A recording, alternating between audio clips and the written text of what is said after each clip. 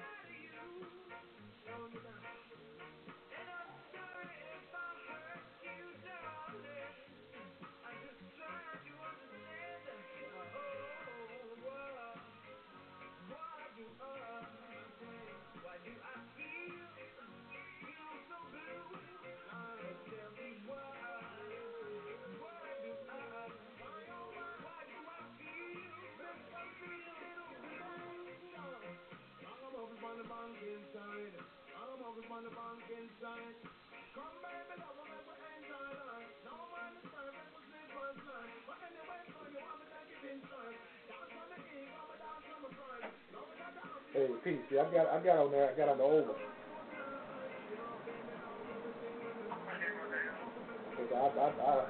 I just drop it on that end. All right, peace.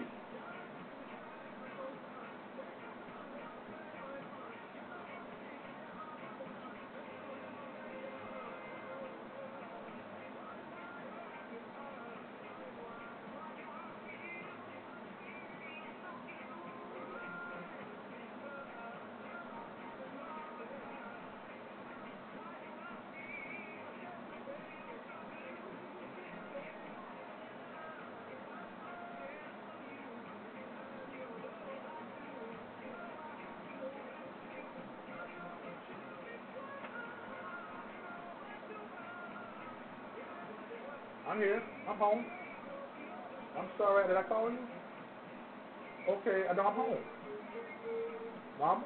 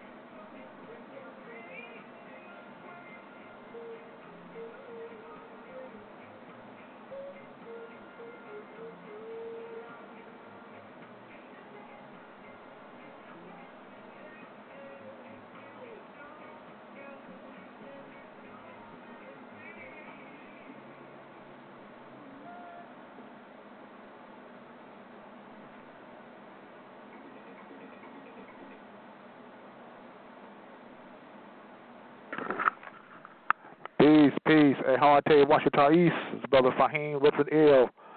Filling in for Dr. Asura Aline Nutapaki El Bay for the night. I'll be your host for the night. I'm sorry for the late delay. Got confused with certain stations to be on. So I definitely apologize to everyone for that. And I hope everyone is all right with you and yours and your family. So please accept my apology. And I'm going to get on with the show. The show for the night is about Moors, church, and religion, and nationality. Okay? That would be the topic for the night. I'm going to start from this book called The Astrological Foundation of the Christ Myth, Book 4, by Brother Malik H. Jabbar. I hope that some of you may have this book, all 4 volumes that you need, really, because it's definitely essential to the part of your library. And for every conscious person, especially every conscious Moor, to learn and study about. Okay. I'm gonna start from the introduction part. It says here, to the purpose and focus of this book. This is the 4th and final book of the series of the books entitled The Astrological Foundation of the Christ Myth.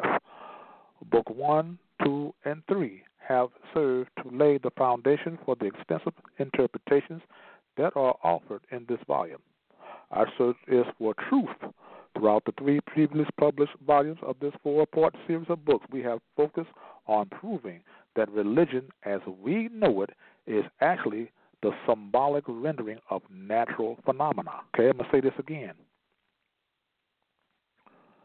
We have focused on proving that religion as we know it is actually the symbolic rendering of natural phenomena.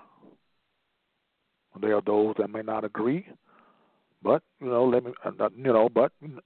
always have people that disagree with you and have people that disagree with me. I don't have a problem with that. The more you disagree with me, the more I learn. So okay, that is to say that the mythical stones embodied within religious texts and truth actually describe cosmic interactions recorded over the millennia. Parentheses, it says here, by the priesthood, whereas the celestial entities, planets, stars, sun, moon, cycles, constellations are labeled as personified deities, and the courses and cycles of these heavenly objects are likened to the intrigues, wars, conflicts, marriages, etc. of human types, royal and common. We have traced the origin of religious philosophy from its root as astronomy evolved into myth and finally into modern religion. We have shown that ancient primordial man has never-ending struggle to survive amidst the sometimes devastating forces of nature, found it incumbent to study and record the cycles of the reasons, the planets, sun, moon, and stars, and their associations with the earthly environment. This was necessary so as to take a cue from the cosmic and other cycles as indicators of regular cyclical environmental changes. And by observing and heeding the warnings and forecasts indicated by various cosmic cycles, humanity was more or less able to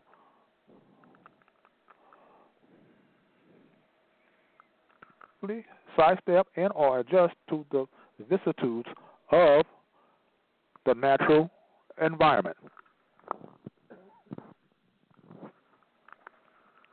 Humanity, survival is and have always depended on our ability to cope with and profit from our environment. Mankind's earliest supplication to the deities were efforts toward gaining supernatural assistance to withstand the sometimes hostile forces of nature, and also solicitations for divine and in harnessing the seeming fickle forces of Mother Earth. I'm going to stop right here. Well, what he is saying about religion is, and most of us don't really understand, it's all based on cosmological forces. It's based on cosmology, what we call astrology, astronomy, and so forth. It's based off of the sun, moon, and stars. You think that the sun, Haru, or they say it Horus in some Greek terms, it is based on all, it's the Jesus solar mythical figure is based on that, believe it or not. And some of us believe that Jesus was a prophet, yes, then again, no, because there you talk about Yeshua, Yeshua ben Joseph, Jesus the son of Joseph, believing in that way, it would sound more realistic, I can say that much for it, or, some of us believe that maybe the man didn't exist at all. Like I said, you do the math on that and decide for yourselves which one you want to believe or which one not to believe. Dealing with the Mary figure, which is Isis, or in the Kemetic sense, Set. She's dealing with the moon or the lunar, which is a lunar mythical figure, and you have the stars. We're dealing with the stellar, or the stellar people, or the star people. Or you can say dealing with the son, or the child, whether father, mother, son, or in Christian terms, or in the gospel terms, Father, Son, and Holy Ghost, which they knocked the woman out. Those of you that study that are studious among the Kemetic teachings and also of ancient science of our own Moorish foremothers and forefathers know that it's all matriarchal, not patriarchal. You have some brothers even within the Moorish Divine National Movement would disagree with me what I just said. They would definitely disagree with me wholeheartedly, because they're still dealing with this patriarchal mindset. And some of them you just can't tell any different, no matter how much sense it makes. Okay, let me go on here. It says here, the evolution of religion. In order to properly evaluate and trace the evolution of religion and its impact on our modern religious philosophy, we must go back, but we must go far back in time to the earliest anthropological and archaeological indications of the ascendancy of man from roving bands of scattered families, foraging and hunting for food, stuff, whatever possible, to nascent establishment of settled tribes, communities, or tribal communities.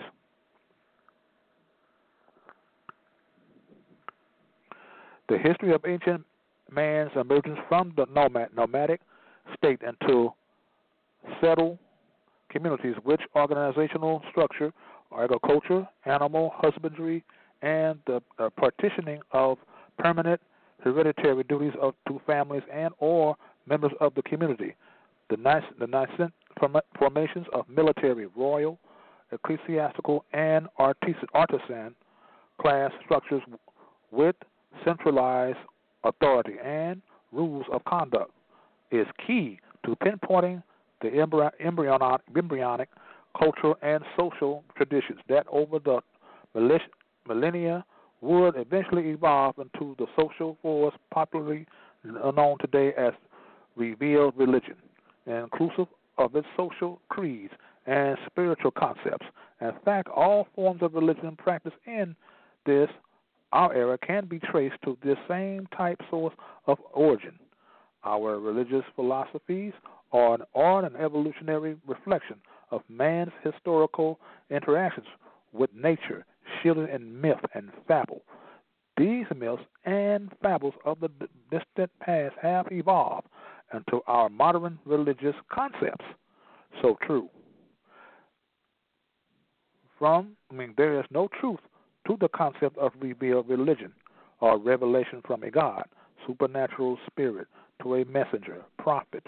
All religious beliefs are the result of mankind's social evolution and the key to the interpreting the myths and symbols embodied therein is found when we accurately separate actual history from mythical history and then evaluate the actual history dispassionately, and this task is not casually accomplished.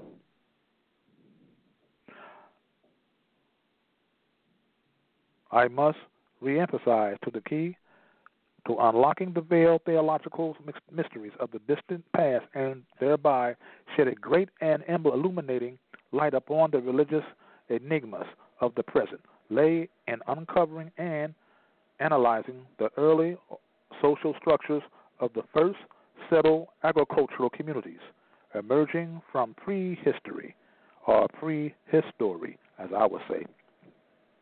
This is not to say that mankind did not possess God concepts in his nomadic phases. Most certainly he did, if we accept that the belief in unknown spirit creator is instinctive. Natural history and time have no beginning, no origin that we can point to, no year one or zero, or so speak, and herein lays the eternal unfulfilled quest of the enlightened of mankind, to find this Father of our beginnings, with the hope that such knowledge will unveil our purpose and destiny. Well, a lot of us dealing with the God, this concept of God. You cannot see God, or you cannot. Although God is some kind of spirit that is lurking around here, or in the atmosphere somewhere. But most of us always seek what's outside of ourselves and never within. Most of us don't really realize and haven't got to the point yet that most of the God is actually within us, which is our higher selves.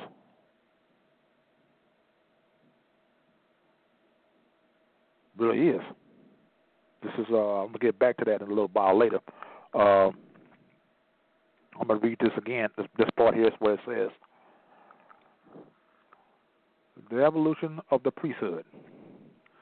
The evolution of religious thought from primitive times to the present is explainable, but entails a dispassionate study of history and some common unbiased logic.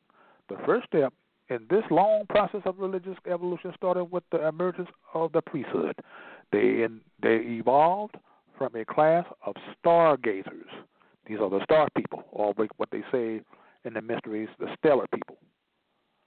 Okay, the stargazers and the naturalists, whose appointed hereditary duty within ancient society was the recording and forecasting of seasonal transitions. They, the stargazers, signaled the planting of seeds and the harvesting of the crops. They studied and measured the cycles of time and the seasons for observing and recording the comings and goings of the celestial entities, and noting the terrestrial associations, rainfall, flooding, drought, animal migration, etc., that they accompanied the arrival of the departure of these cosmic entities, stars, planets, artisms, etc., to and from specific coordinates. They were the first astronomers and meteorologists and masters of mathematics, which was a required skill within their ranks. And for you that call yourselves Freemasons, that is what you call real, true, genuine Freemasonry. I'm gonna read this over again, and I'm stating this for the Freemasons, especially for the Prince Hall Masons. And those of you are not Prince Hall, some of you brothers that are in what we call the four-letter Masonic order. I'm gonna state this again. to study and measure the cycle of time and the seasons by observing and recording the comings and goings of the celestial entities and noting the terrestrial associations, rainfall, flooding, drought, animal migration, etc., that accompanied the arrival and departure of these cosmic entities, stars, planets, arterisms, etc., to and from specific coordinates. They were the first astronomers and meteorologists and masters of mathematics, which was a required skill within their ranks. This is the true Freemasonry that most of you Masons should be studying in your lodges. And I know that most of you Masons think that step signs and do-guards, knowing your oath and obligations verbatimly. What I mean by verbatimly, by word for word, without skipping a word. That's what I mean verbatimly, okay? But what I just read to you, that is true Freemasonry. Okay?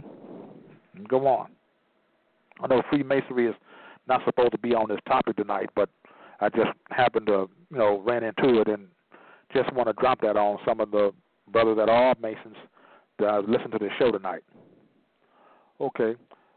These early societies were stratified. Whatever caste or class that an individual was born or determined his destiny throughout life. That is to say, the obligation of the child to a society and the rank or position within the society was inherited from the parents. The work fine for the stargazers, and that their pivotal profession as keepers of the time blossom intellectually far, far beyond the scope of the masses.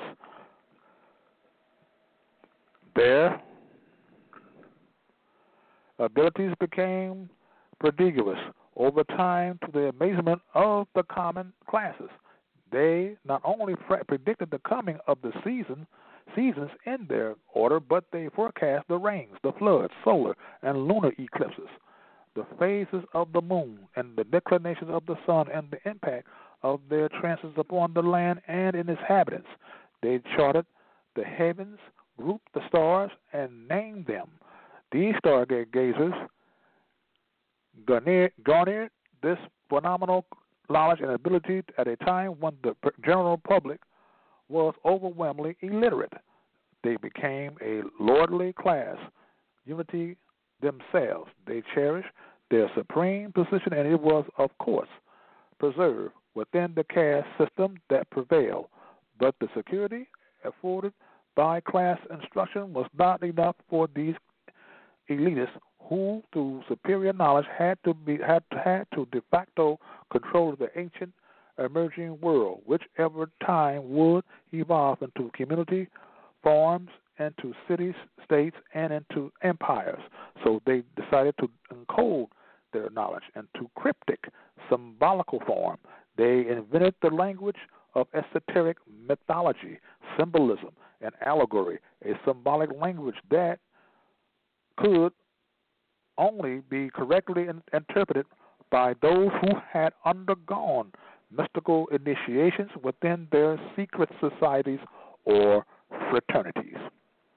This ancient mystical code that was incorporated to preserve and enshroud the wisdom and knowledge of the emerging sacerdotal classes of antiquity is the archetypical mythical mythology that had blinded common society spiritually down to this day. This mythology at the exoteric level is the exoteric, EXOTERIC. That's open society. Okay, different from esoteric, ESOTERIC. Esoteric means to hidden. Exoteric means to open up. Okay, I want y'all to those who don't understand. I want them to understand this. Okay, I'm gonna read this again. This mythology at the exoteric level is literally nonsense, but within this esoteric folds resides the supreme wisdom of the ages. And what he is saying that the exoteric commonly practiced today in your churches, synagogues, your mosques, your cathedrals, your kingdom halls. Okay, they are not really taught esoterically their doctrines. They're not taught esoterically. They're only taught exoterically on the outside. That's why most of the people of these religious doctrines that are members of the church and synagogue and kingdom halls, mosques, and whatnot, they're always searching outside of themselves, searching for something exoterically that's already inside them already. Because how many people know not only they have the God within them, but they also have the devil within them too? People know that. They're the devil. Some people will say, what the hell are you talking about? But yeah, you're that devil too, as well as God.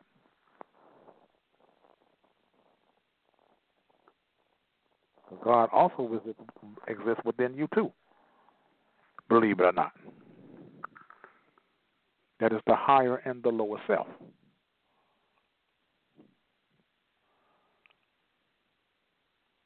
It says here, and the administration functions enforced by the rules of the Moorish Science Temple, of the Moorish Holy Temple of Science of the world. It says here, as talking about the group of Essenes. It says here, the Essene, and Essene is a member of an ancient Yehudi. Yehudi is ancient for Hebrew. Esoteric metaphysical order of the Rabbinate that existed in ancient Palestine from the 2nd century BC to the 3rd century AD. Yahshua, moderately referred to as Jesus, as an Essene. See what I'm saying?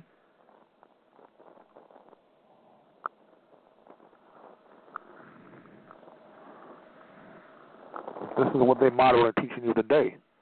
Like I said earlier, that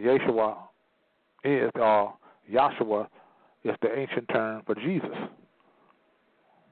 In Spanish, is known as Jesus.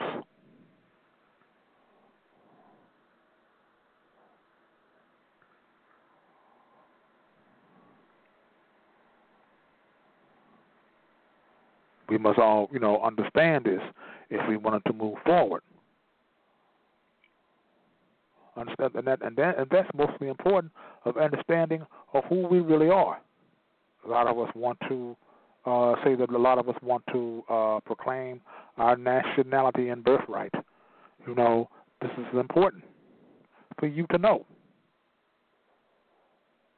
before you get into anything else after you declare your nationality.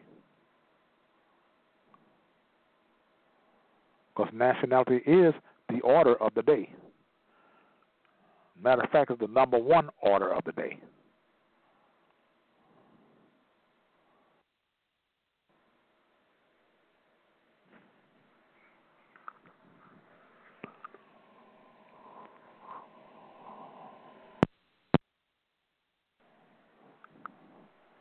This is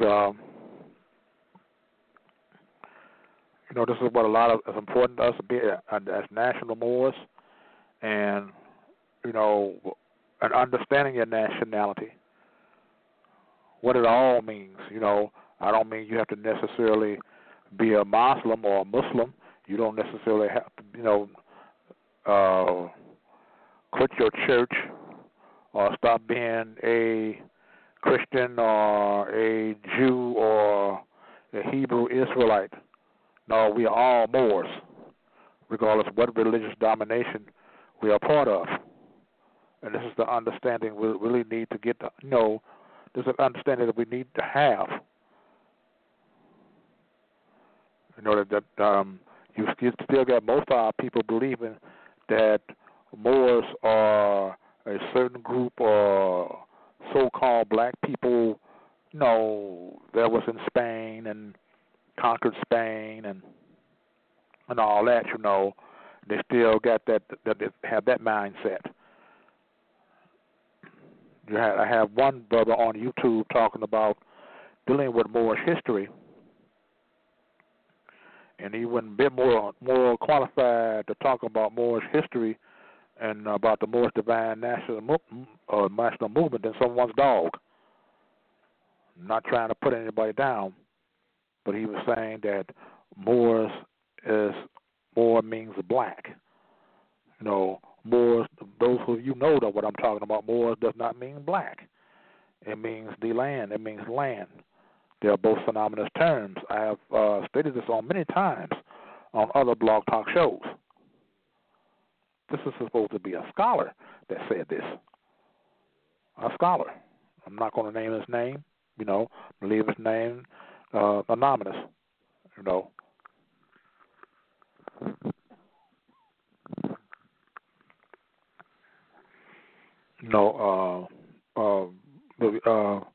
Saying that there's no such people as Moors. This is what he said. There's no such people as Moors. And when I first heard that, I'm like, I'll be damned. This man really don't know what the hell he's talking about. If you look in the Black Law Dictionary in the 4th edition, you will find the word Moor means land, and land means Moor. They both are synonymous terms. That means we are people of the land. We are land-connected people. The land is connected to us everywhere we go on the planet Earth. Because why? Because we are a global people.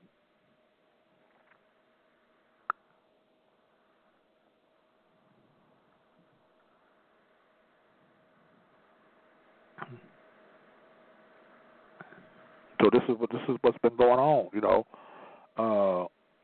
You have people thinking that.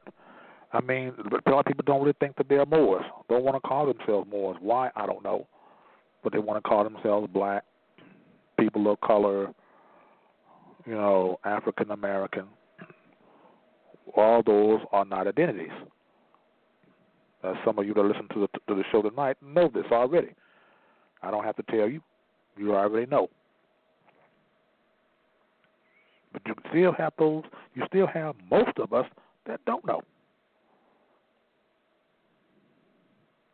And the most of us I'm talking about, I hope they're on this show tonight. They're listening to what I'm saying and what I'm telling them. Because the more you learn about this, the more you study this, the more you get into this, the more you will be better off.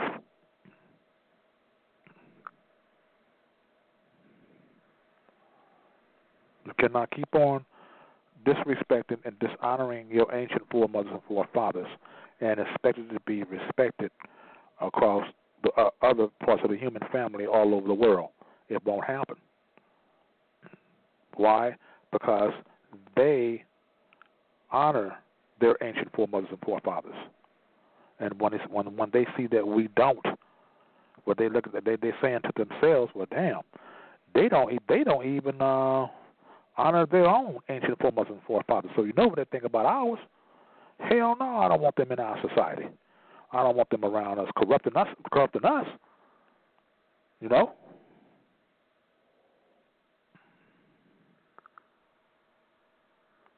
And this is what folks got to really realize.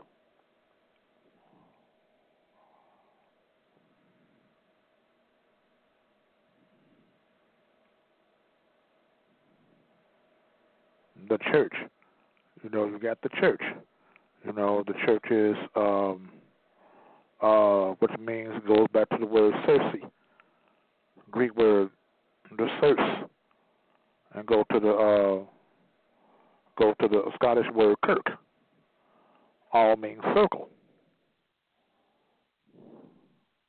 And this is what the church is teaching you now. The exoteric teachings, not the esoteric teachings.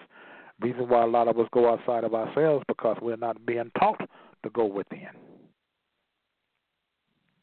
You're taught to be followers and not students.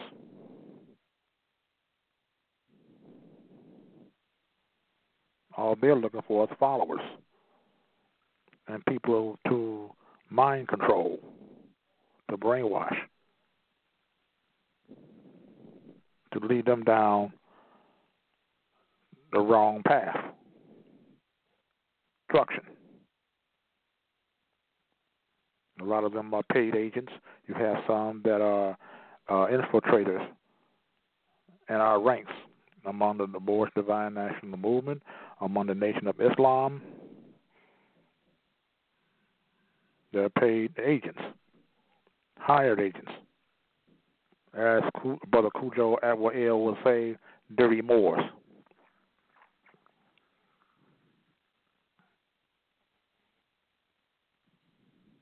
People dumb down.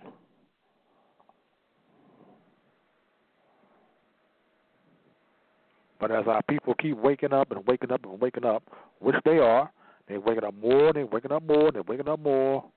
And then when I say at least about 70 or 75% of us wake up, really woke up, and talking about getting nationalized, and talking about getting our free national names, and instead of keeping our strawman names or government names, and start really nationalizing and getting our birthright intact and all this together, then what will these agents do?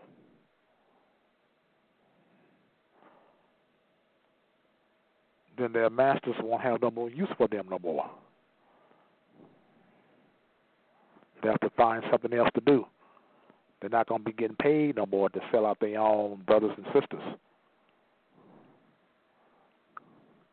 Some of them will sell you out for $1.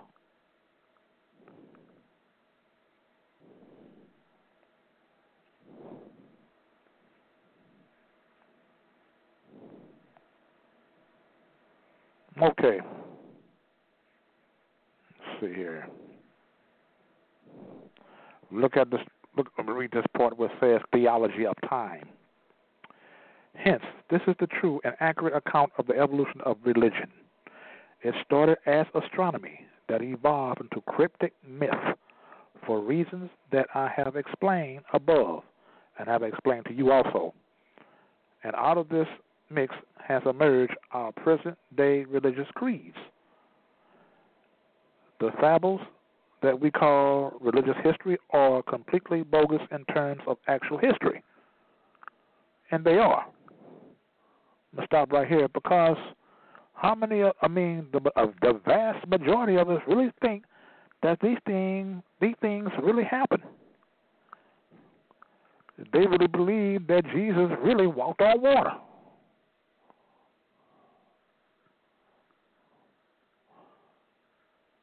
But like I said earlier, it's based on the solar mythical figure. You ever notice you see the halo around their heads, like, different disciples and figures of Christ figures? That's the sun. They're telling you right there they're solar mythical figures. Jesus walked on water. It's talking about the sun shining on the water.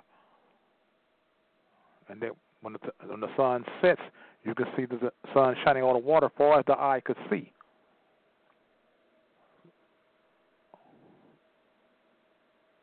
Another metaphysical meaning water means emotions. In order for Jesus to teach the world the gospel, he had to be above his emotions.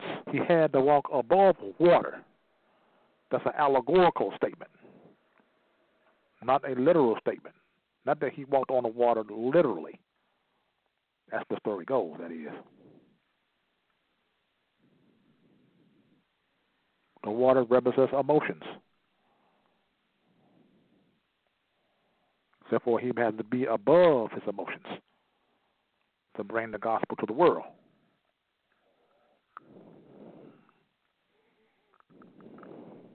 They said that Samson, he fought off the Philistines. He killed 1,000 of Philistines with a skeletal jaw of an ox.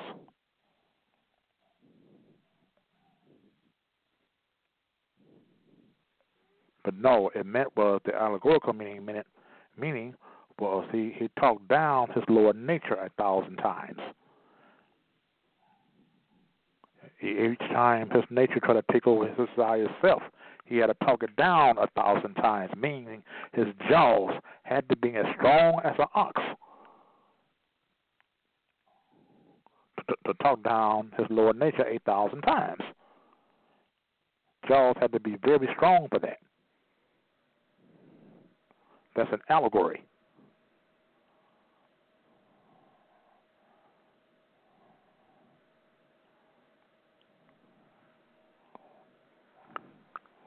Okay, let me move along here. The evolution of our modern religious concepts began with astronomy and evolved through mythology and astrology into modern religion. Jesus Christ, Moses, Abraham, and all of the other so-called prophets of the Quran, Bible, and Torah are cosmic myths. You hear this, Christians? You hear this, Jews? You hear this, Muslims or Muslims? You ready for this? I'm going to repeat it again. Jesus Christ, Moses, Abraham, or you may say, or you say it in the Islamic or Judaic way, say that way, the Ibrahim, or in Islamic, Musa and Moses, okay? Or you say it in the Islamic way, Isa, Jesus. Don't matter what. I'm going to read it again. Jesus Christ, Moses, Abraham, and all other so-called prophets of the Quran, Bible, and Torah are cosmic myths. They never existed in actual history. Now I wonder how many people can deal with that.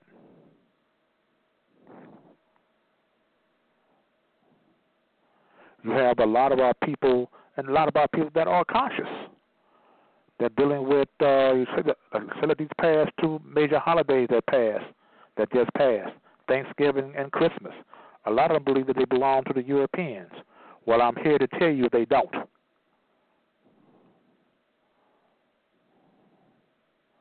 Those are not European holidays. The Thanksgiving holiday. Let me read something here about the Pope's declaration of the Thanksgiving holiday. I'll find it here. Just bear with me here.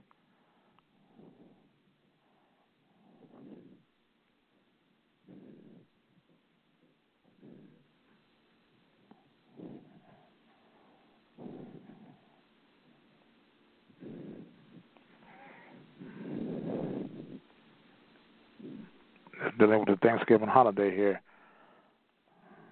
Get here. Let me see. It's in here somewhere.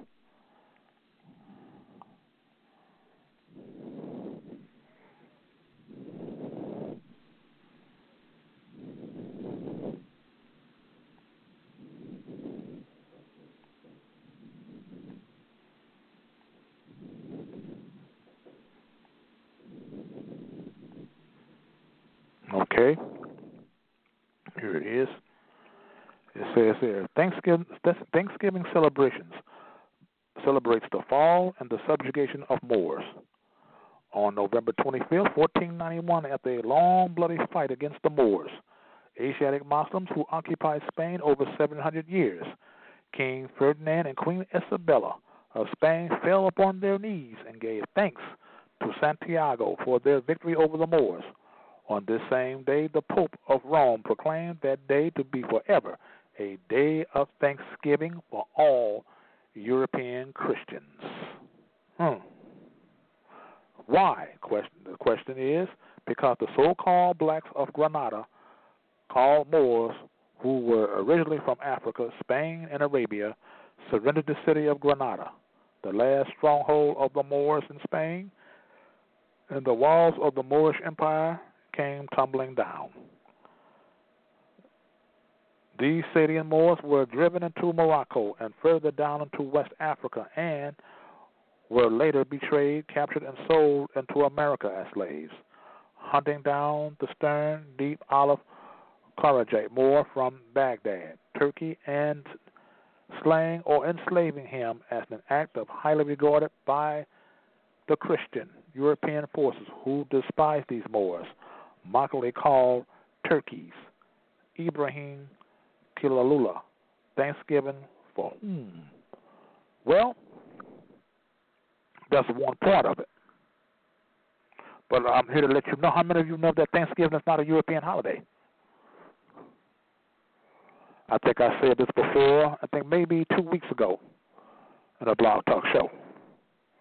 But I'll repeat it again for those who didn't hear it. How many of us know that Thanksgiving is not a European holiday? How many know that John Henson, the first president of the United States of America, a Moor, or how many of us know that the first president of the United States was a Moor? How many of us know that Barack Obama is the 9th Moor president, not the first? How many of us know that? Like Taj Tariq Bey said, and I quote, you got those that can't read and those that can won't. Even if a lot of us, people like myself, sisters and brothers, try to enlighten our other sisters and brothers on these matters and tell them where to go. Get on the internet. Get certain books. Most of them will not research, will not do the research. They stuck on the latest cars, the latest clothing.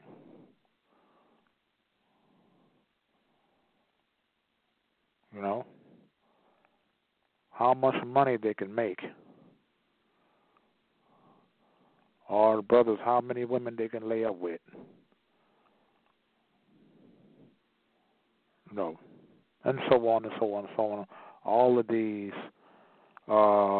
unimportant things, you know, when it comes to our liberation, or when it comes to liberation of our own individual selves and our people.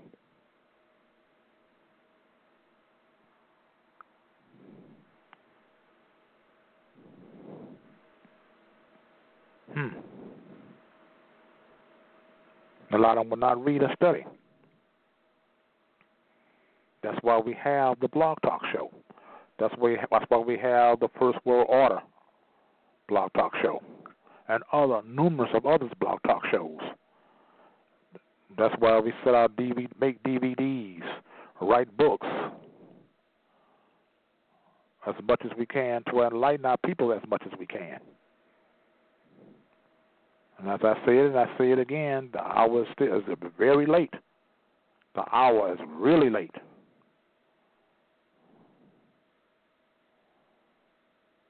But as again, not quite too late yet. But it's very late. Need to wake up, people. Damn.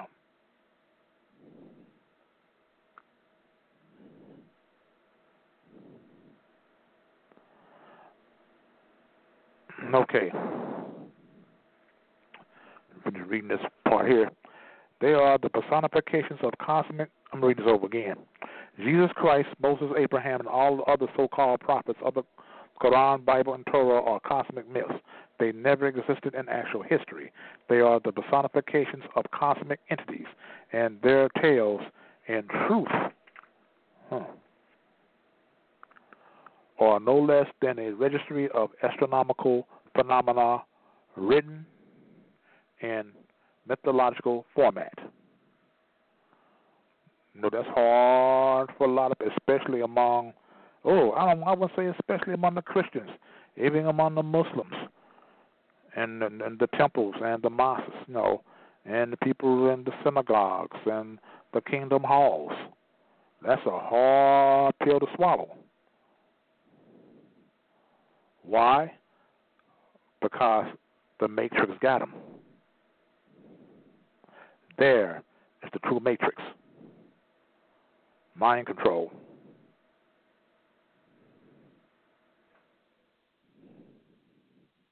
Because the religions, institutions are the major and the most and the biggest mind control centers and institutions in the world. They're unmatched by any other institution in the world today.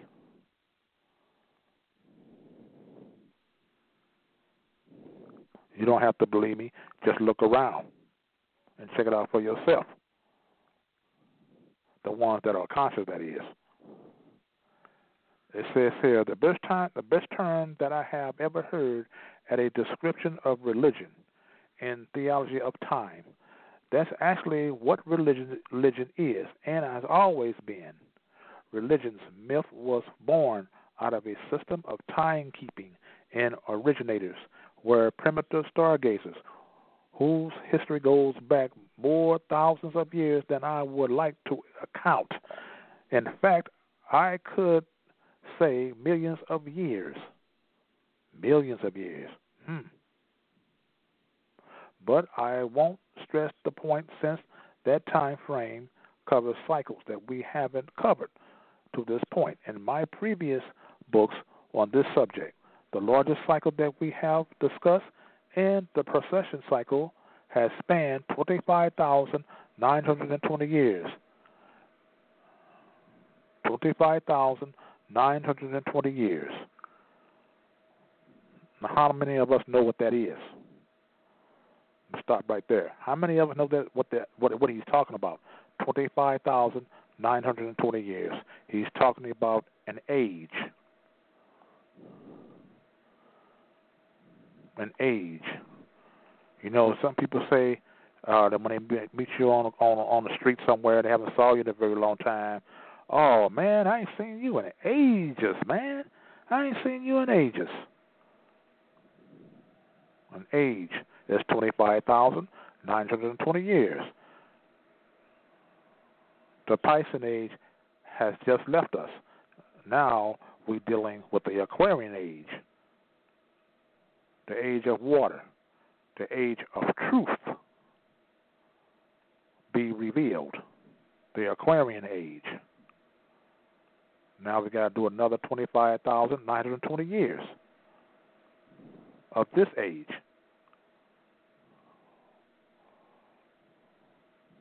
You have 12 ages in all.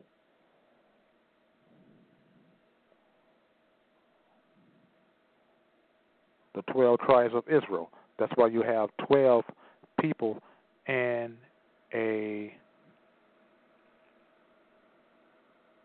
what you would call a jury in a courtroom. It's based on astronomy.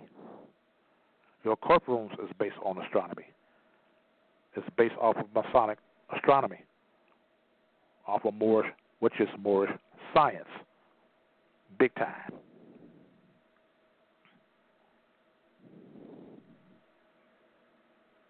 You have the defendant and you have the prosecutor. You have the judge in the center, shaped like a pyramid. If you look from above, it's shaped almost like a pyramid.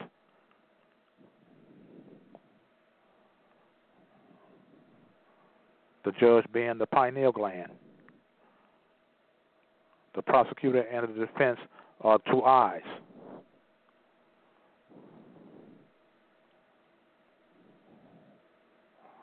The judge raps his gavel 3 times. Bop, bop, bop.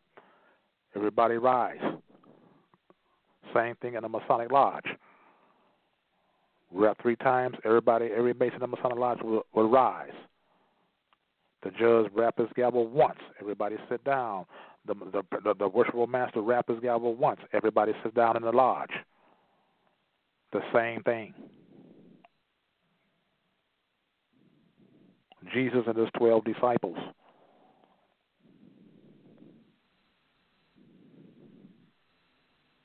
The 12 tribes of Israel.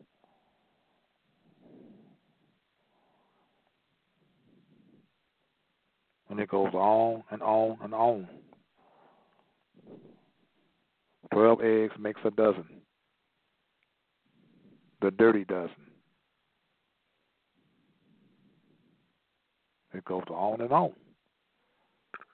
Okay, let me move along here. Let's see. Says here, within the book we shall also bring clarity to the importance of Book of Genesis. Witness this quote from the book chapter 3, chapter 1. Genesis 1 contains a lot more symbolism. The first chapter and more of Genesis is actually bursting at the seams and stellar symbolism, but that is not our focus at this time. Furthermore, the interpretations are much more involved and tedious, so we will move on. In chapter 2, I have included much of the stellar and circumpolar symbolism that has omitted from the previous volumes.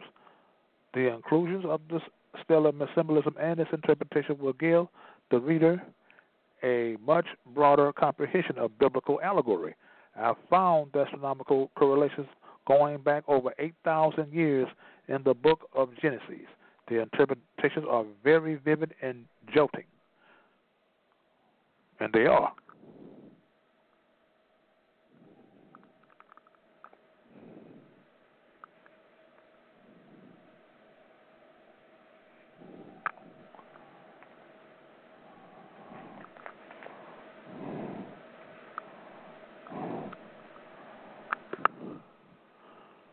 See, it says here.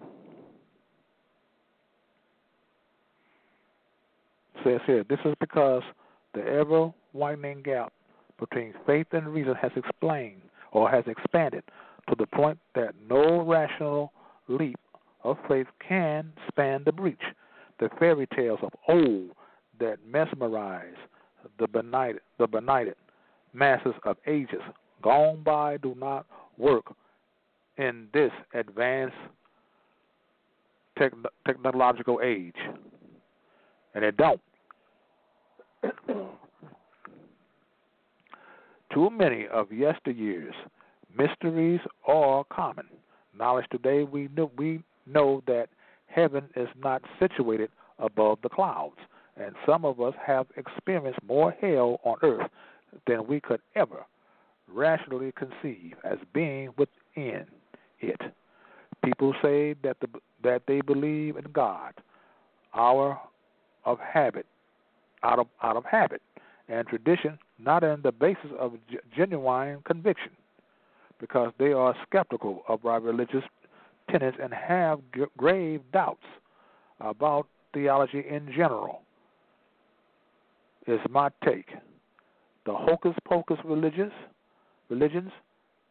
that worked 3,000, 2,000, 1,400 years ago and before cannot cut it today and need to be updated, intellectually expanded and enhanced to match the intellect of the present technologically enlightened era. Clergy, priestly is caught in a quagmire as well as a catch-22 of their own making, because if they attempt to update or modify the tenets of faith, each action would have the effect of belying the alleged divinity of their outdated religious concepts, which certainly do not need to be adjusted or revised by ordinary rational humans.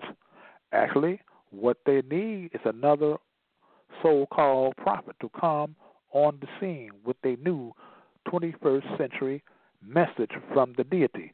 But I doubt they could pull that one off nowadays. But who knows? I have seen people on TV who believe they are in communication with the dead and such related nonsense. So who knows what's next? Well, I'm going to stop right here. Well, not communicating with the dead.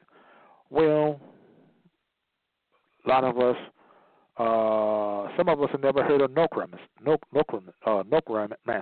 don't know if I'm pronouncing that right or not, but it's communicating with your ancestors that has passed on, many years ago. Or necromancy, correct way to pronounce that word. Okay, bear with me.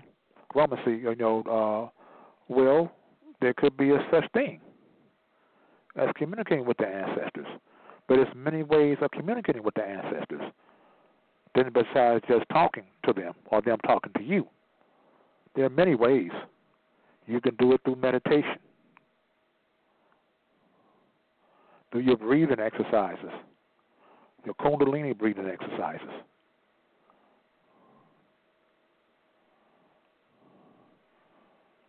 A lot of us communicate with our Kundalini chakras, and through them we can communicate with our ancestors, believe it or not.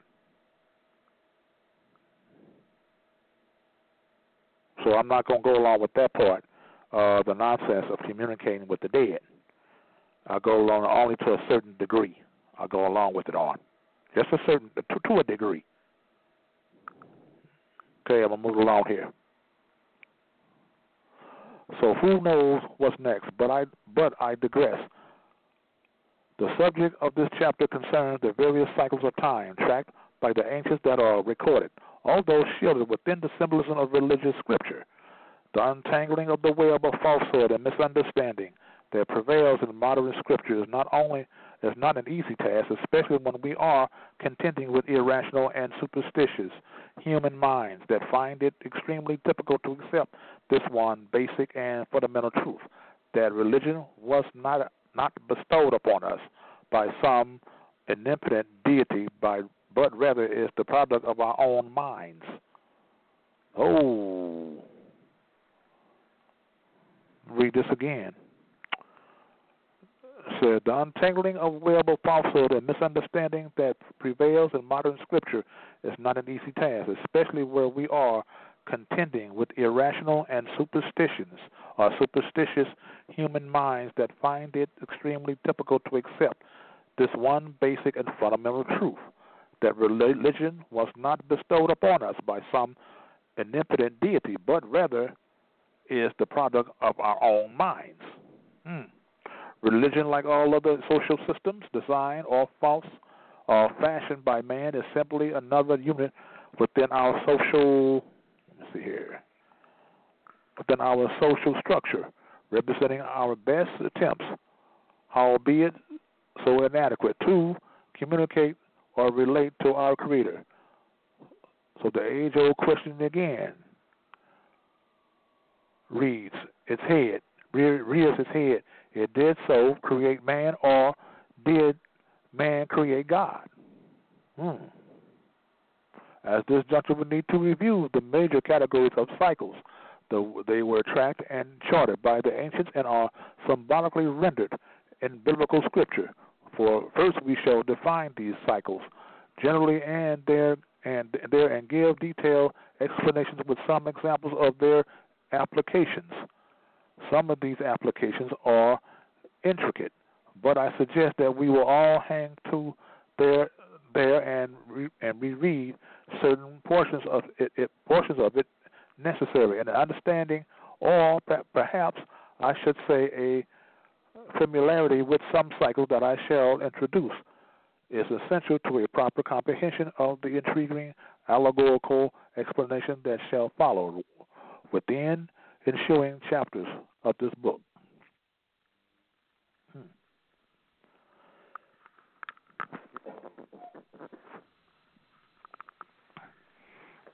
There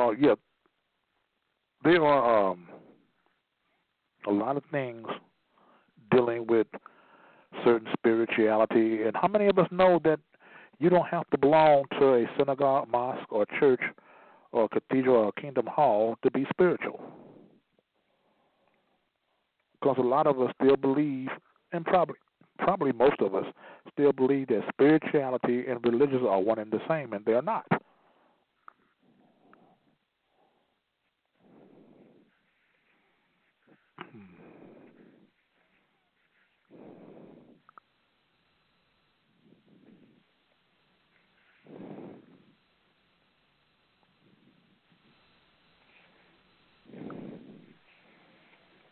I'm reading a book from here called The Hidden Wisdom in the Holy Bible by Godfrey Hodson, Volume 1. Godfrey Hudson. If you don't have this book, it's called The Hidden Wisdom in the Holy Bible by Godfrey Hudson, spelled Geoffrey. Geoffrey. Hodson,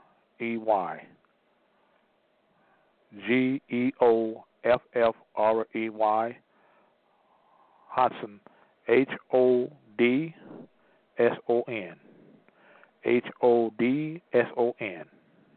It's called The Hidden Wisdom in the Holy Bible, Volume 1 and Volume 2. This is a necessary volumes for anybody that wants to be studious in allegory and metaphysics. These are the two books I recommend you to get. And also, the book I just got to read you, let me see here. The 4-volume book is called The Astrological Foundation of the Christ Myth. Book 1, Book 2, Book 3, and Book 4 by Brother Malik H. Jabbar. Malik, M-A-L-I-K. Spell it again. Malik, M-A-L-I-K. H. Jabbar. Jabbar, J-A-B-B-A-R. Spell it again. J-A-B-B-A-R. Malik H. Jabbar. These are a 4-volume for your must for your library, and especially Moore's. He wants to really get into the esoteric science of things, which is the true Moorish science.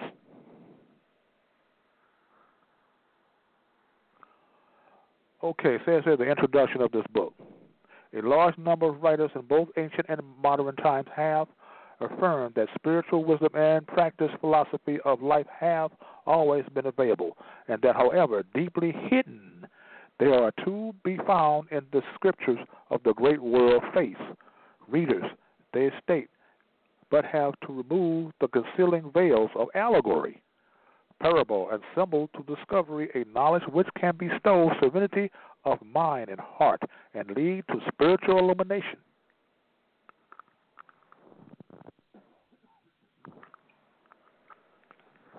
Mere folk tales and primitive superstitions apart, the scriptures and mythologies of ancient peoples may, it is claimed, be similarly approached. At least two views exist concerning their origin.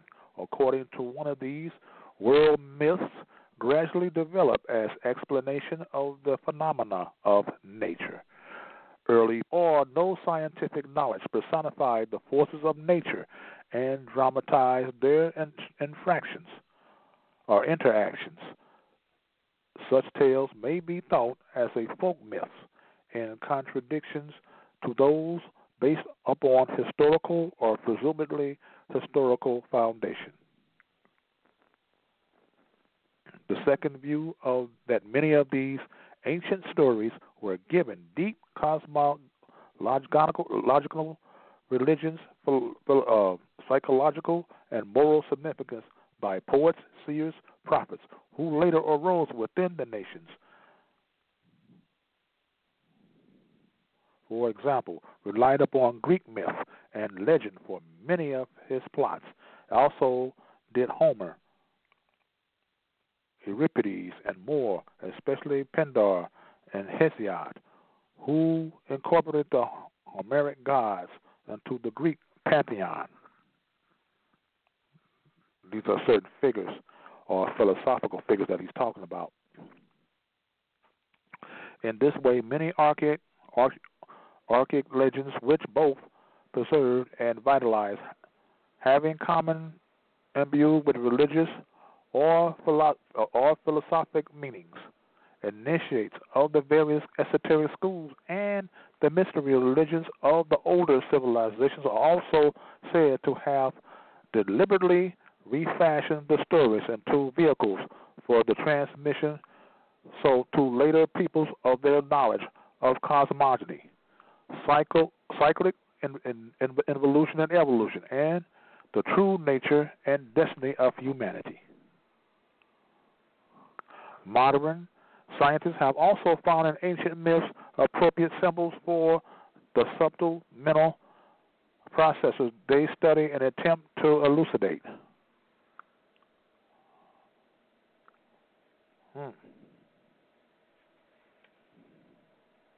That is so true.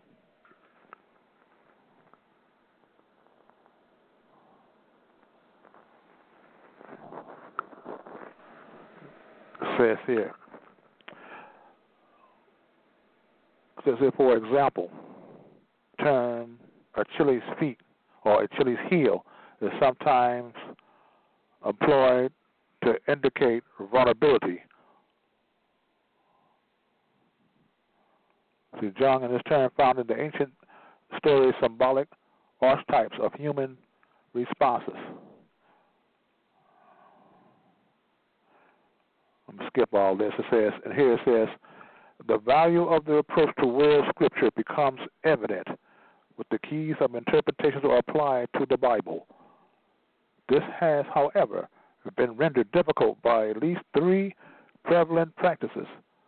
The first of these is to mistake the veils for the truths which they both conceal and reveal. The second is to require the acceptance as fact of much that is purely allegorical and indeed in some case incredible. The third is the insistence by more Christian denominations upon the unquestioned belief in dogmas based upon a literal reading of certain passages of the Bible as essential to salvation here and hereafter. Unfortunately, this is carried to still greater lengths by pronouncements that failure to affirm implicit belief stated dogmas may lead to excommunication and even to eternal damnation. These trends, observable in Orthodox Christianity, may be regarded so particularly harmful at the present period in world history for a result of them and attention of Christians is diverted from eternal verities. These especially include the existence of the divine presence within Christ in you in the hope of glory. Says here in Colossians 1, chapter 1, verses 27, and the first, that the divinity in all human beings is one and the same. When the spiritual unity between all members of the human race is fully recognized, aggressive competition, organized crime, and wars of conquest become impossibilities. And that's very true.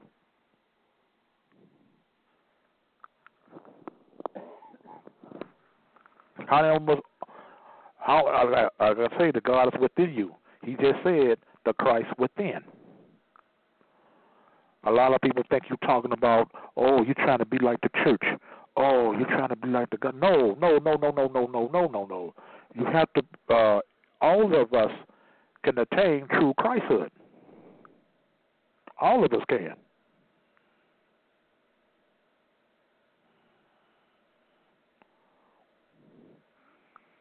That is how we can grow above our emotions. The more you learn, the more you'll grow up above your emotions. I had a conversation with one woman, and she said she likes to read other books because she don't want to read the Bible because it's hard for her to understand. And I try to get her to realize that the more you study esoteric teachings and the occult sciences of the Bible, it will be nothing for you to read or understand. It will all be common to you. You will know that Bible esoterically, know on the back of your hand.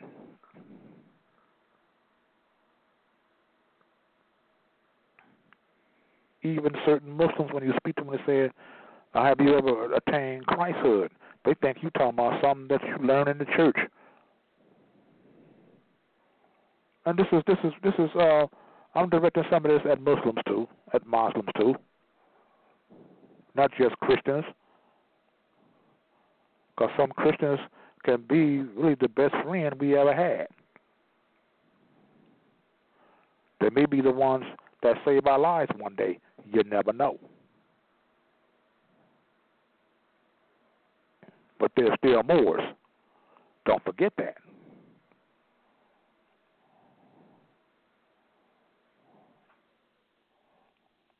They can be Christians in the biggest church, and they have some very, very big churches. Have some churches biggest, almost damn near bigger than some baseball stadiums, or the same size, or close to it.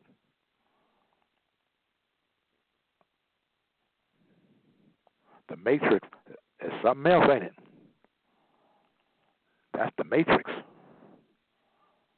And they're all under the Matrix.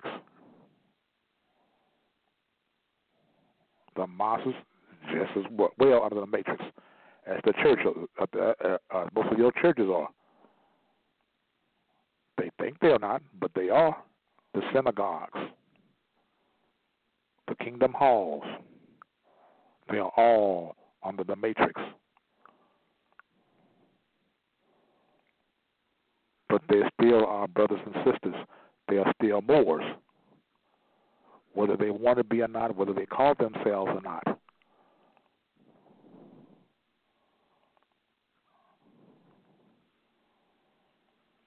I don't have to force that term on them. They're who they are, because I said it, because it is what it is.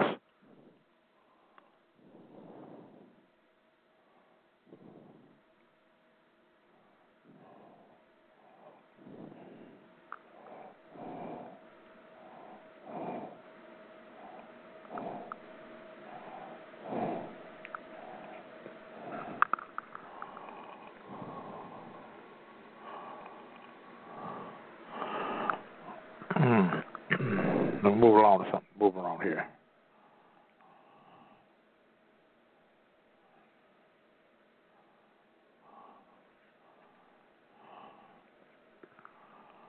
Okay.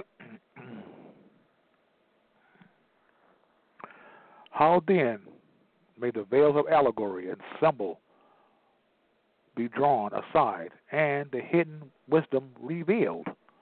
This work, among many others, upon the subject in ancient and modern literature, offers both general and detailed answers to the most and vital question. Briefly stated, those who seek to discover the wisdom underlying inspired allegories should proceed as follows. Has here A, determined to discover essential truths. B, mentally utter a cry for interior light, as in Luke chapter 11, verses 9 and 10, with the single motive of becoming an ever more efficient servant of humanity. C, clear the mind of the tendency to regard the literal reading as the only true and ecclesiastical permissible one. D, in order to develop the intuitive perception necessary for the discovery of the successive layers of revelation concealed beneath scriptural allegories, ancient myths, or some traditional fairy tales. E, study the writings of notable exponents of the sacred language. F, learn the major keys and the method of interpretation and practice until proficient the science of their application to the elucidations of world scriptures and mythologies. As stated in the preface, care must always be taken, neither to overstress a possible symbolic significance nor to read into a narrative more than inherent within it or was presumably present in the minds of the authors, merely in order to support preconceived ideas.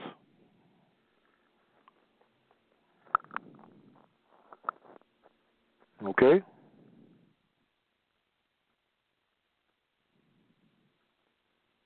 Okay, I'm going to go on a break here about 2 minutes. Or maybe, I'll say about 3 or 4 minutes. All right? I'll be right back.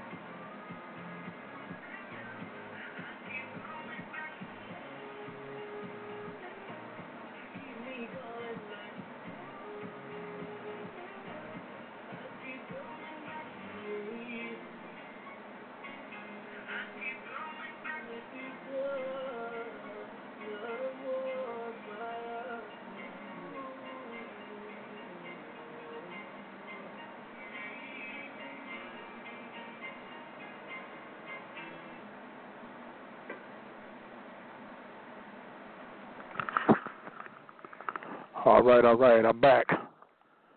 Okay.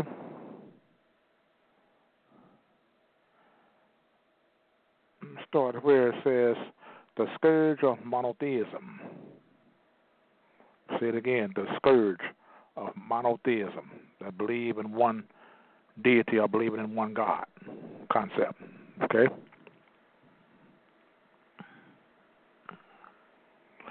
The scourge of monotheism is the arrogant and repressive doctrine of Jews, Christians, and Muslims, which postulates the God of their faith or faiths is the only true God, and that spiritual salvation can only be obtained from within their ranks or through them as the bona fide agents of the only true God.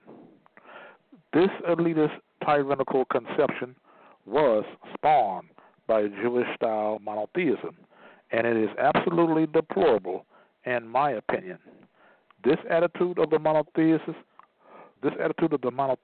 is a manifestation of religious bigotry to the highest degree, and this religious bigotry has engendered and continues to sow the seeds of political, social, financial, and racial bigotry within every fabric of monotheistic society.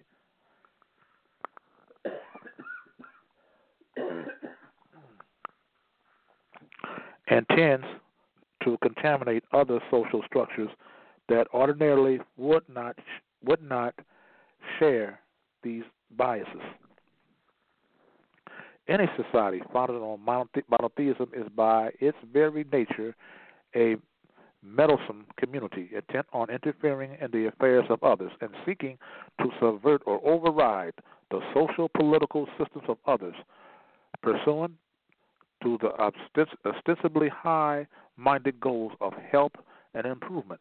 This is the clarion call of monotheism, that is to bring all others into the one so-called true path or faith, as you may say, and that translates into subversive aggression and interference into social structures of non-believers with a godly edict to do so. Says here at Mark 16:15 through Mark, the book of Mark 16-16. He said unto them, Go ye into all the world and preach the gospel to every creature. He that believeth and is baptized shall be saved, but he that believeth not shall be damned. The book of Matthew, chapter 28, verses 19. Go ye, therefore, and teach all nations, baptizing them in the name of the Father, and of the Son, and of the Holy Ghost. As I told you earlier in the show that the Father, Son, and Holy Ghost, the Holy Ghost has replaced the woman, or you could say the mother, or the matriarch. Actually, it originally is supposed to be father, mother, and child, or father, mother, and son. Okay, let me go on. The book of Matthew, chapter 24, verses 14. And this gospel of the kingdom shall be preached in all the world for all witnesses unto all nations, and then shall the end come. Okay, monotheists seemingly have throughout and admirable concepts concerning the equitable application of law, respect for individual freedom and liberty and property, rights, etc. Their moral precepts are laudable for the most part, in my opinion, but rarely lived up to. That's very true. Okay, it says here, there scene of justice this sense of justice is widely proclaimed as also within their ranks, and the only true proponents of justice, but not universally applied. Actually, it is favored for those of faith.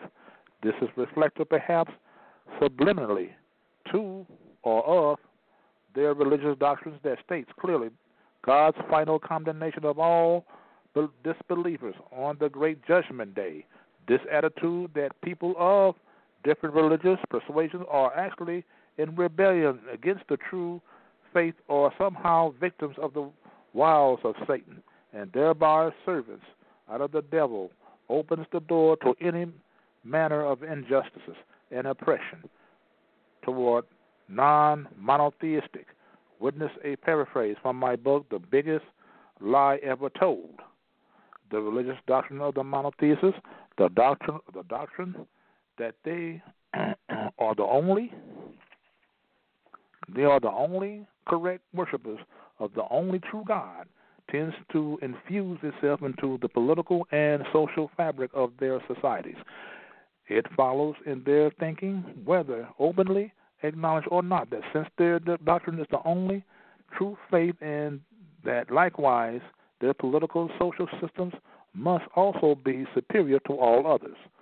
Consequently, they are implicitly justified by their deity in opposing their doctrines, politically, financially, and religious, upon the lost non-believers of the world. The Muslims and Christians tend to impose their doctrines by direct attack, and their Jews act by methods of subversion. So this religious attitude of the monotheists indeed makes them the greatest menace to world peace. And I think that history verifies this. Of course, the laity within the monotheistic system are, for the most part, sincere and loving believers who firmly believe that they are doing God's will by spreading his doctrine. My focus here is on the underlying effect of the monotheistic doctrine and the attitude it engenders in those all that inherit to this doctrine, which sounds so benevolent at the first hearing, but when thoughtfully analyzed, is found to bear the seeds of religious and political tyranny. The indications are that the founders realized this and therefore sought to limit the powers of the monotheists within our government, but the menace is ever present.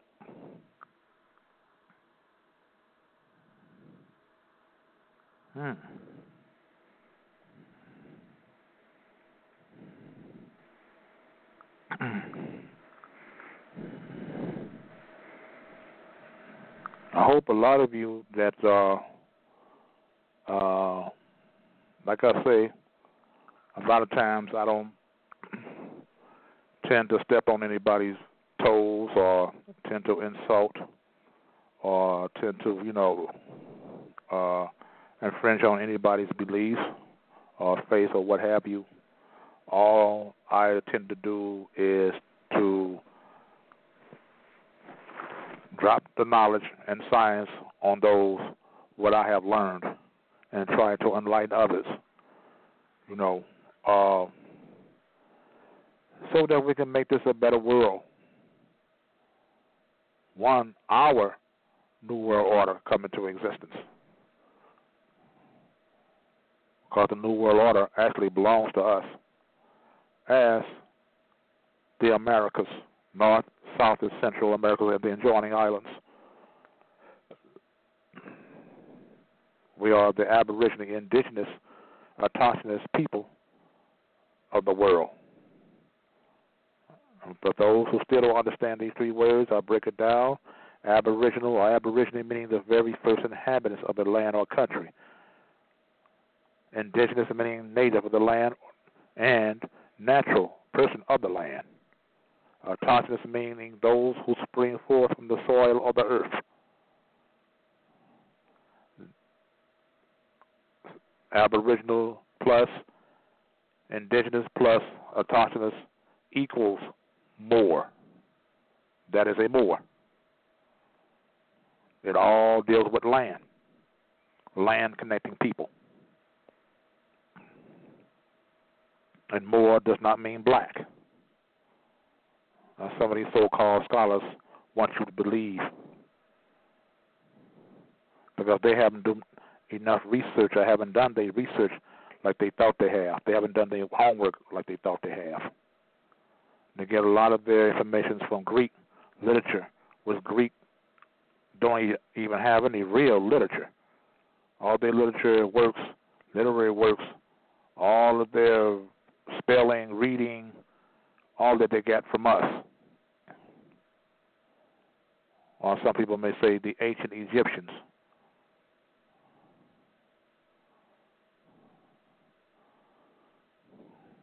Because they didn't have a written language. Only the one what we gave them, or our ancient foremothers and forefathers gave them. How many of you know that the ancient Greeks were Moors before these other Greeks came into existence? How many people know that?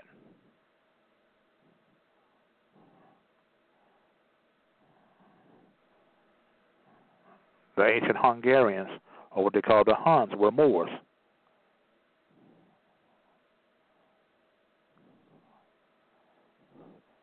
But they say Attila the Hun. I don't know those of you who are studious and too much of ancient history. Attila the Hun was a Moor. They know he was a very swarthy man, dark, swarthy man, for what I heard, swarthy in complexion.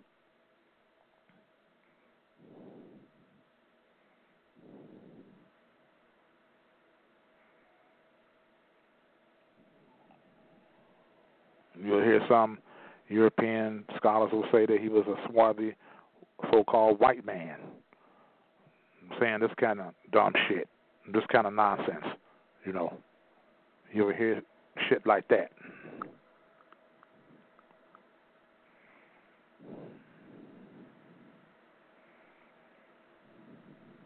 They don't know that Samson, when Samson in the Bible, meaning sun god, they don't know when he pushed down the two pillars, he was pushing down the two equators. He was the sun. He was pushing down the autumn and spring, the two pillars.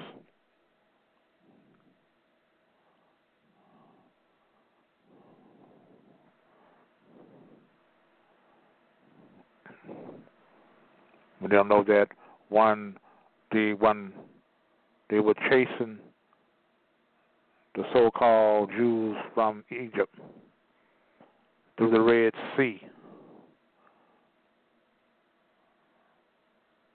Red represents the Red Sea. The sea represents water, represents emotions.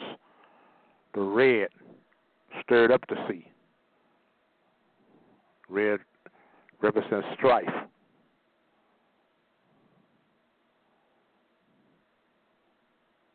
But the soldiers of Pharaoh's army could not rise above their emotions. So when the Red Sea closed in on them, they were drowned in their emotions. Their emotions overcame them. The allegory of that part in the Bible.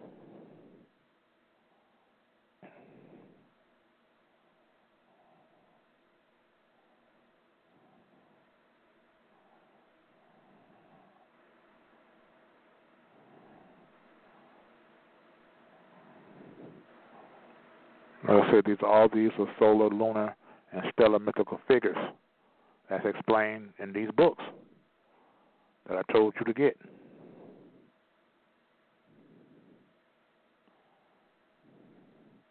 Another book you need to get is Moors and Masonry by my dear friend and brother Abdullah El Talib Mosi Bey, called Moors and Masonry. The book is just being published. Check on the internet on moorcivilletter.com, www.moorcivilletter.com. Get on that website. Get that book. Still get Brother Asura Aline Nutapak El Bey's book, The First World Order. Another damn good book. He's a damn good friend of mine and a damn good brother of mine.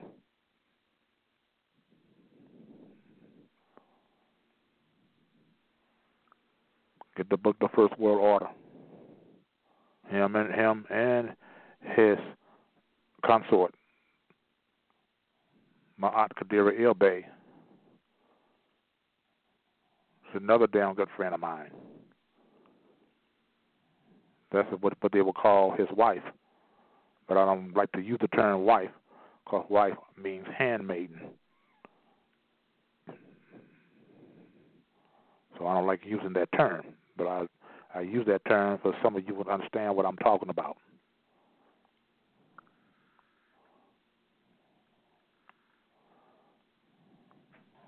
Okay. Let me move along here. I don't know how much time I have left, but I'm going to keep it going till they say I don't.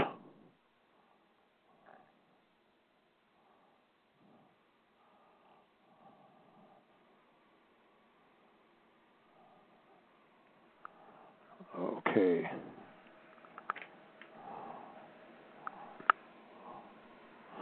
Okay.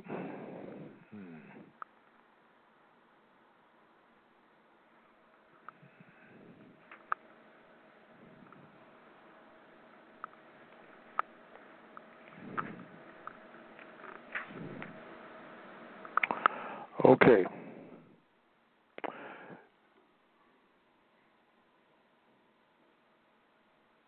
Okay, said these verses are defined and ambiguous.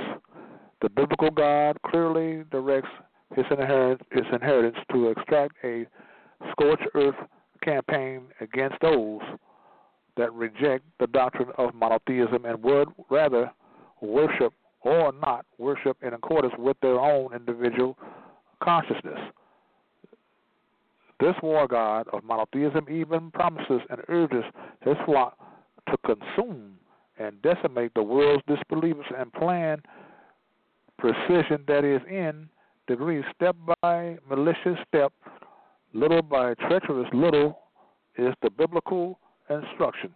This, I contend, is the terror of monotheism, the scourge of monotheism that is, at its religious core, a political, theocratic system of forced indoctrination. If monotheism is fundamentally a form of imperialism, or at the least an agent of to imperialism, defined as a system of territorial expansion, nation building, or the expansion of national influence, whether through direct control or through coercion, sovereignty, which means legal government, gives the monotheist control of the body, and monotheistic doctrine itself gives them control of the mind and serves as a unifying national spirit. That is the hard truth that we must contend with and place it in proper perspective. And this historically has been a function of monotheistic doctrine. That is the enhancing of national and regional cohesion through cultural assimilation.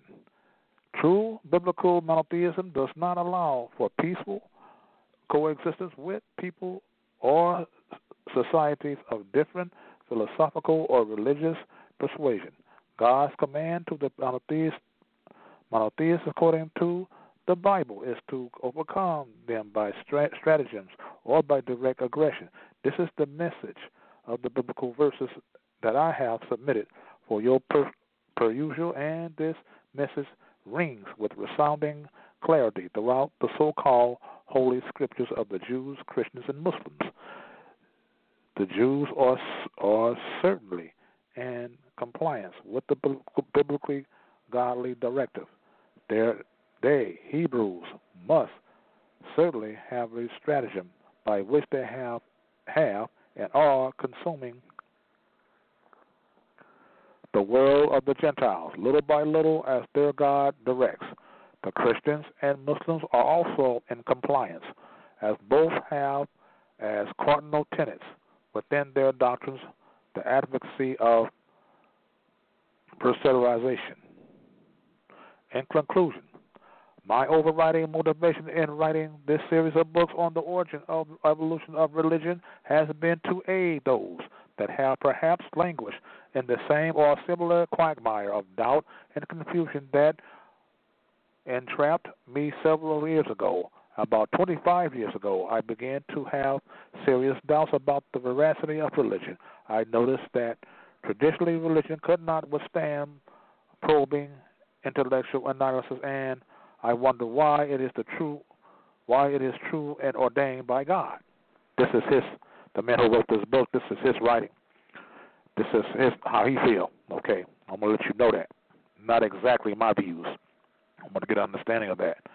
A lot of his views and mine are the same, but some of them are not. So I'm gonna keep on. Okay.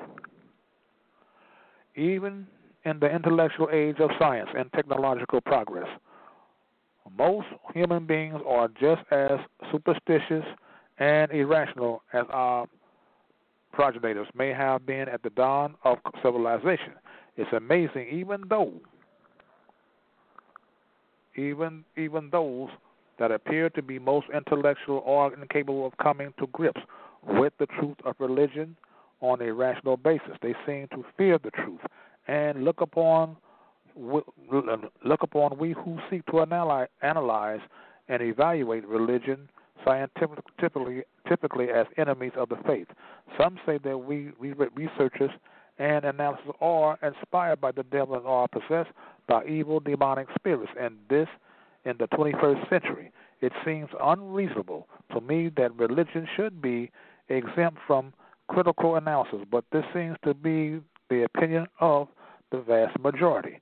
I have been told that I must allow my faith to overcome reason, that this is the test of true belief and submission to God's will. Such a course is incomprehensible to me, but in fact, the majority of choosers to live by faith rather than reason, and perhaps that is their fate as well as their choice. I don't believe that the majority of humanity, let me go on, will ever understand, accept, or come to grips with divine truth. My definition of divine truth is that which does not attempt to defy nature.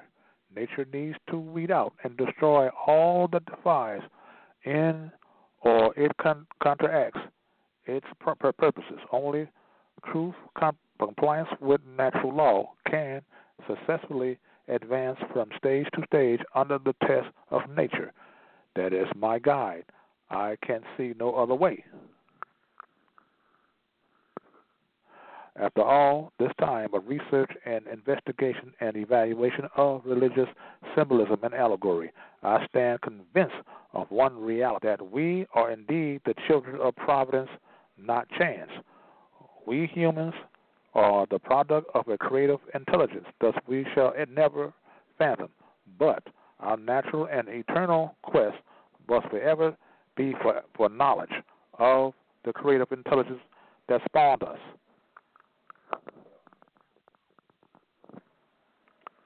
The ancients have preserved such truth for us under the veil of myth and fable. It is very interesting that the search for truth seems backward and not forward. I have covered much in this series of 4 books, and this is the final of the series. Much has been written and much remain unwritten. Okay. Like I say, this book, it's by Malik H. Jabbar, and it's called The Astrological Foundation of the Christ Myth. Book 4. And it has a small print, War in Heaven. War in Heaven. Not portraying the higher and the lower self, because heaven is the higher self.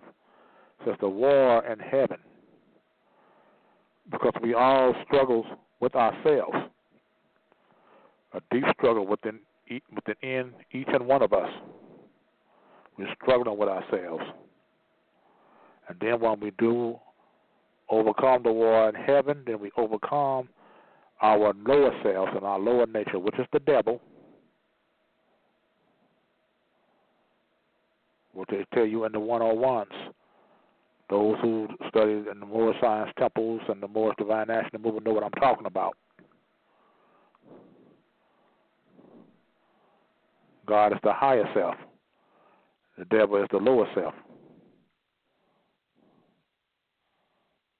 But God never goes away. Belief comes and goes, but truth always will be here.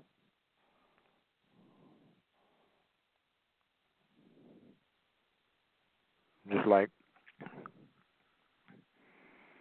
when you overcome, I say, overcome the war between the heaven and overcome our lower nature and overcome when the higher self or the heaven self of ourselves overcome the devil within ourselves and all over the world. When we do this all over the world, that is the true meaning of Armageddon. The true meaning of Armageddon. When we all overcome our lower nature and our lower selves and destroy the devil within us. And whatever was left of the devil or the evil nature, it will be the servants of our higher self. That's what they mean by Armageddon.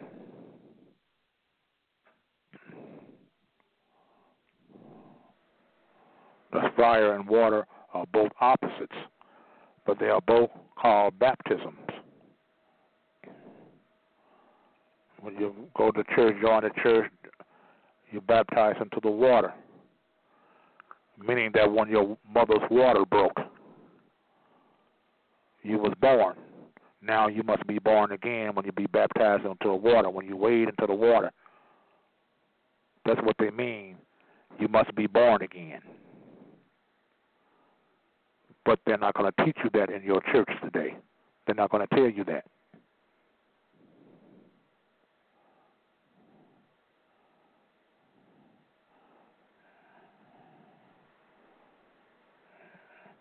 And during wartime in the battles, they call it a baptism of fire. The two elements of the four elements of the universe: earth, air, fire, water.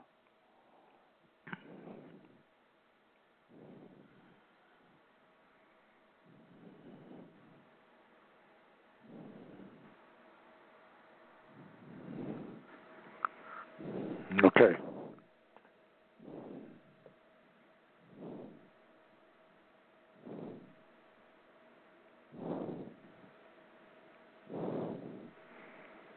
So let me go on here. I still don't know how long, because I got on here kind of late. Like I said, I got mixed up. Got mixed up in some of the stations. I was on the wrong station, and I finally got on the right station. So I'm gonna go on. Long as they let me stay on here, I'm gonna stay on here. Okay. It says here in the microcosmic, which is the small world, or human interpretation of the myth, the human ego is Ceres, the mother. Before the birth, an ego sends a ray or part of its life, Persephone, down from the causal world through the realms of mind and emotion to upper air into the physical world. Hades, to be born on earth. Pluto personifies the elemental desires. Every time a soul is born to live in the darkened material physical body and world.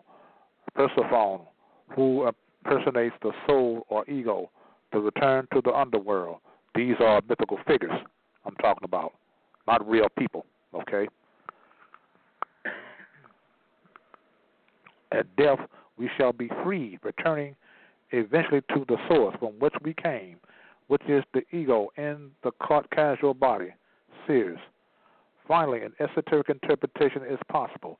The human spiritual soul, the essential self behind the bodily veil, can prematurely win freedom from almost total imprisonment in the physical body if, symbolically, it can find Hermes Trismegistus, or it could be Jehudi, the rescuer or redeemer, which is you, and his staff.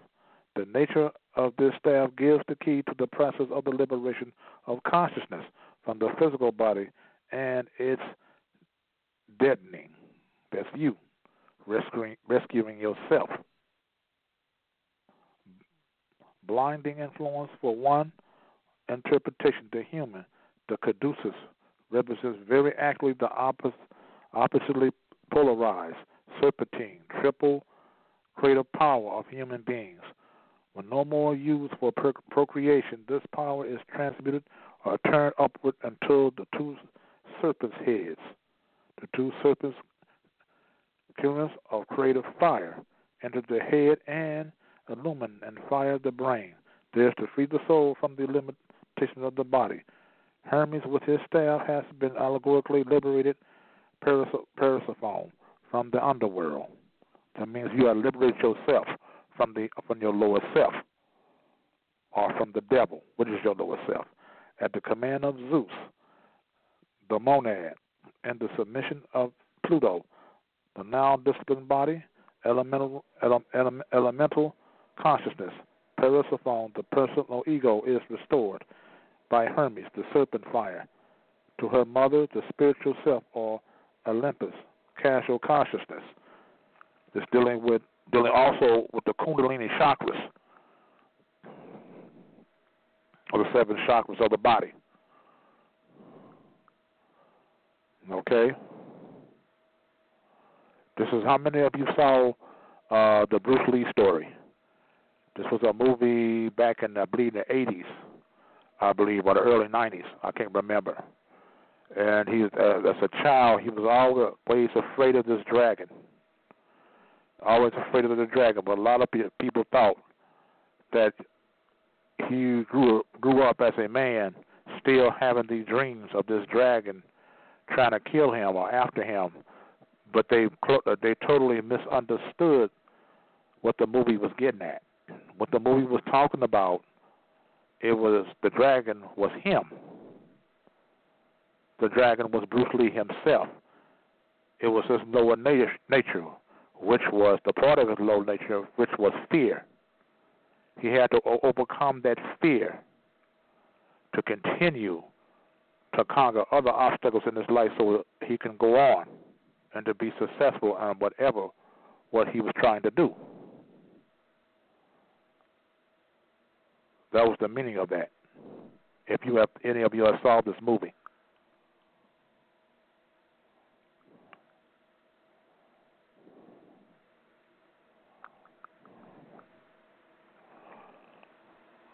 That was what the dragon was.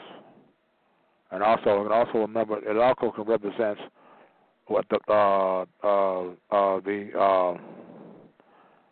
Kundalini spinal chakra. That dragon within.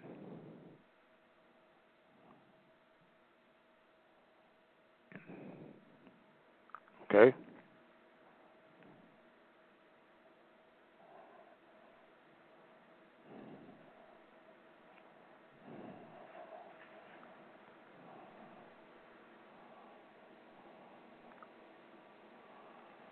See, a lot of people take the Bible for literal, as it literally says. As they take it literally. And you ask them, do you believe in the Bible literally? They'll tell you yes. And you try to tell them anything different. You can't tell them anything different because the Matrix got them. I'm going to read this here. It says here, let me see. It's dealing with Palm Sunday. The entry of Jesus into Jerusalem and the acclamation by the crowd, commemorated by the Church of Palm Sunday, which immediately preceded the withering of the fig tree, indicated that a certain spiritual advance has been made, a triumph of spirit over the flesh of the body, Christ's power within over mind emotions, vitality in physical body, the lower quaternary, the docile ass, parentheses, and the multitude of habits, desires, and appetites, this is in parentheses, the responsive crowd, inherent in the substance of the physical and superphysical bodies. Jerusalem is a symbol of the state of awareness of the divine self or ego or ego in the casual body. The universalized consciousness of an immortal spiritual being. Entry into Jerusalem portrays realization, doing waking consciousness, order self as divine, eternal, indestructible, and universal. The heavenly city, the city of the living God. In Hebrews, it's in the book of Hebrews, chapter 12, verse 22, is a symbol of the Angaides, Greek, Karana, Sharira, Sanskrit, the robe of glory, and the Gnostics. Gnostics means the knowing ones. That's what Gnostics mean. In which the self-radiant divine fragment, the monad ego, abides and self-manifested in the level of the abstract intelligence. All these are names for the same principle, the vehicle of the reincarnation ego at the formless levels of the mental plane. When you read these books, I suggest you really have to know your allegory and your metaphysics. You really have to know it to really understand these two books. The volume 1 of the Hidden Wisdom and the Holy Bible, 1 and 2, by Geoffrey Hodson. You really have to learn how to know your symbolism, and you really got to know know these scientifically. Allegorical and symbolism. You got to know your cosmology. You got to know your astronomy. You got to know your astrology. You have to know these things to really understand that book. Same thing with the book, the Aquarian Gospel of Jesus the Christ. You've got to know your astrology, cosmology, cosmologics, metaphysics. You've got to know these subjects before you get into these books, so you can truly really understand what they're saying. The Korean Gospel of Jesus Christ, the author name is Eliphas Levi. Eliphas, Elipphas, I believe. Levi is Levi, but that's not his real name. Some people say that that's where the prophet Noble Drew Ali got a lot of his that knowledge from, and put it into the Circle 7. But I say this is, well, not really, because a lot of that science is ours anyway. A lot of that science has been stolen and taken away from our ancient foremothers and forefathers. Noble Drew Ali, I believe, was taken back what belonged to us anyway. All that belongs to us.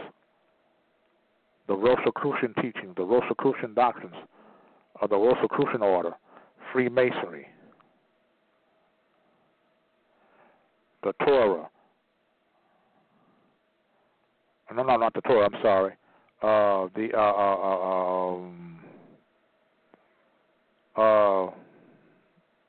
can't think of that book, but it's called anyway. The Torah. I'm trying to think of this book. I wish I had a keypad where I can put someone in where they can help me out here.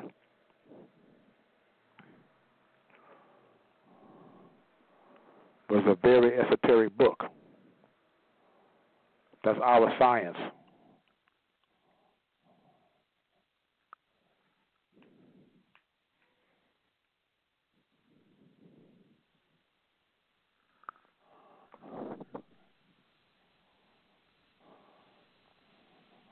Yeah, so I can't think of that book right now, but I know somebody that can help me out. I know somebody out there, the audience, that know. They know. One of you know. Because I know there's somebody out there in the audience that's way more advanced in science than I am. I know they are. I know some of you out there can teach me something.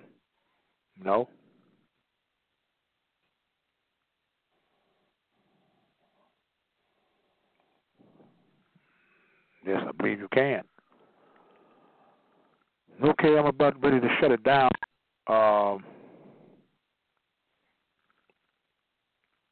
So, like I say, All I get on this show is to educate. Don't wish to insult anyone, and I don't want anyone getting off of the air thinking of one thing about me, and and it's not me at all. And it's not my intent at all to insult people or to step on anybody's toes. It is my intent to educate and to teach what little bit I know. And I never tell anybody I'm an all-knower. I never tell anybody that. I don't even tell anybody I'm a scholar. I don't tell anyone that. I'm too smart for that. Much too smart for that.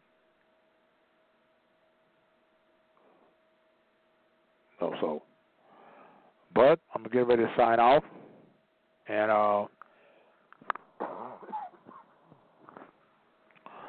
for more books, you want to get Gerald Massey's A Book of the Beginnings by Gerald Massey.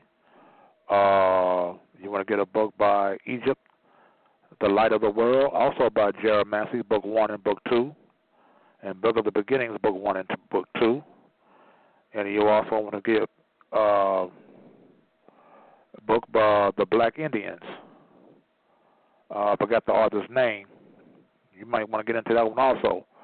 You want to get in these two books, The Land of Mu and The Children of Mu by James Churchward. You want to get into a book called Blacks and Antiquity by Edwin Snowden.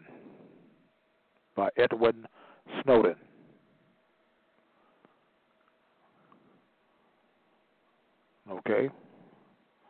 But I'm getting ready to sound off, family, and I hope I've done some good tonight. And I bid you all a good night, and peace to all families of the human family tonight. Bawasama Dakunda, that is the Algonquin language of the Washita tribal nation that I am a part of, meaning goodbye family, peace family. It means peace to families. A Hawate Washita East. May my spirit and your spirit spring forth with the jaguar. Peace.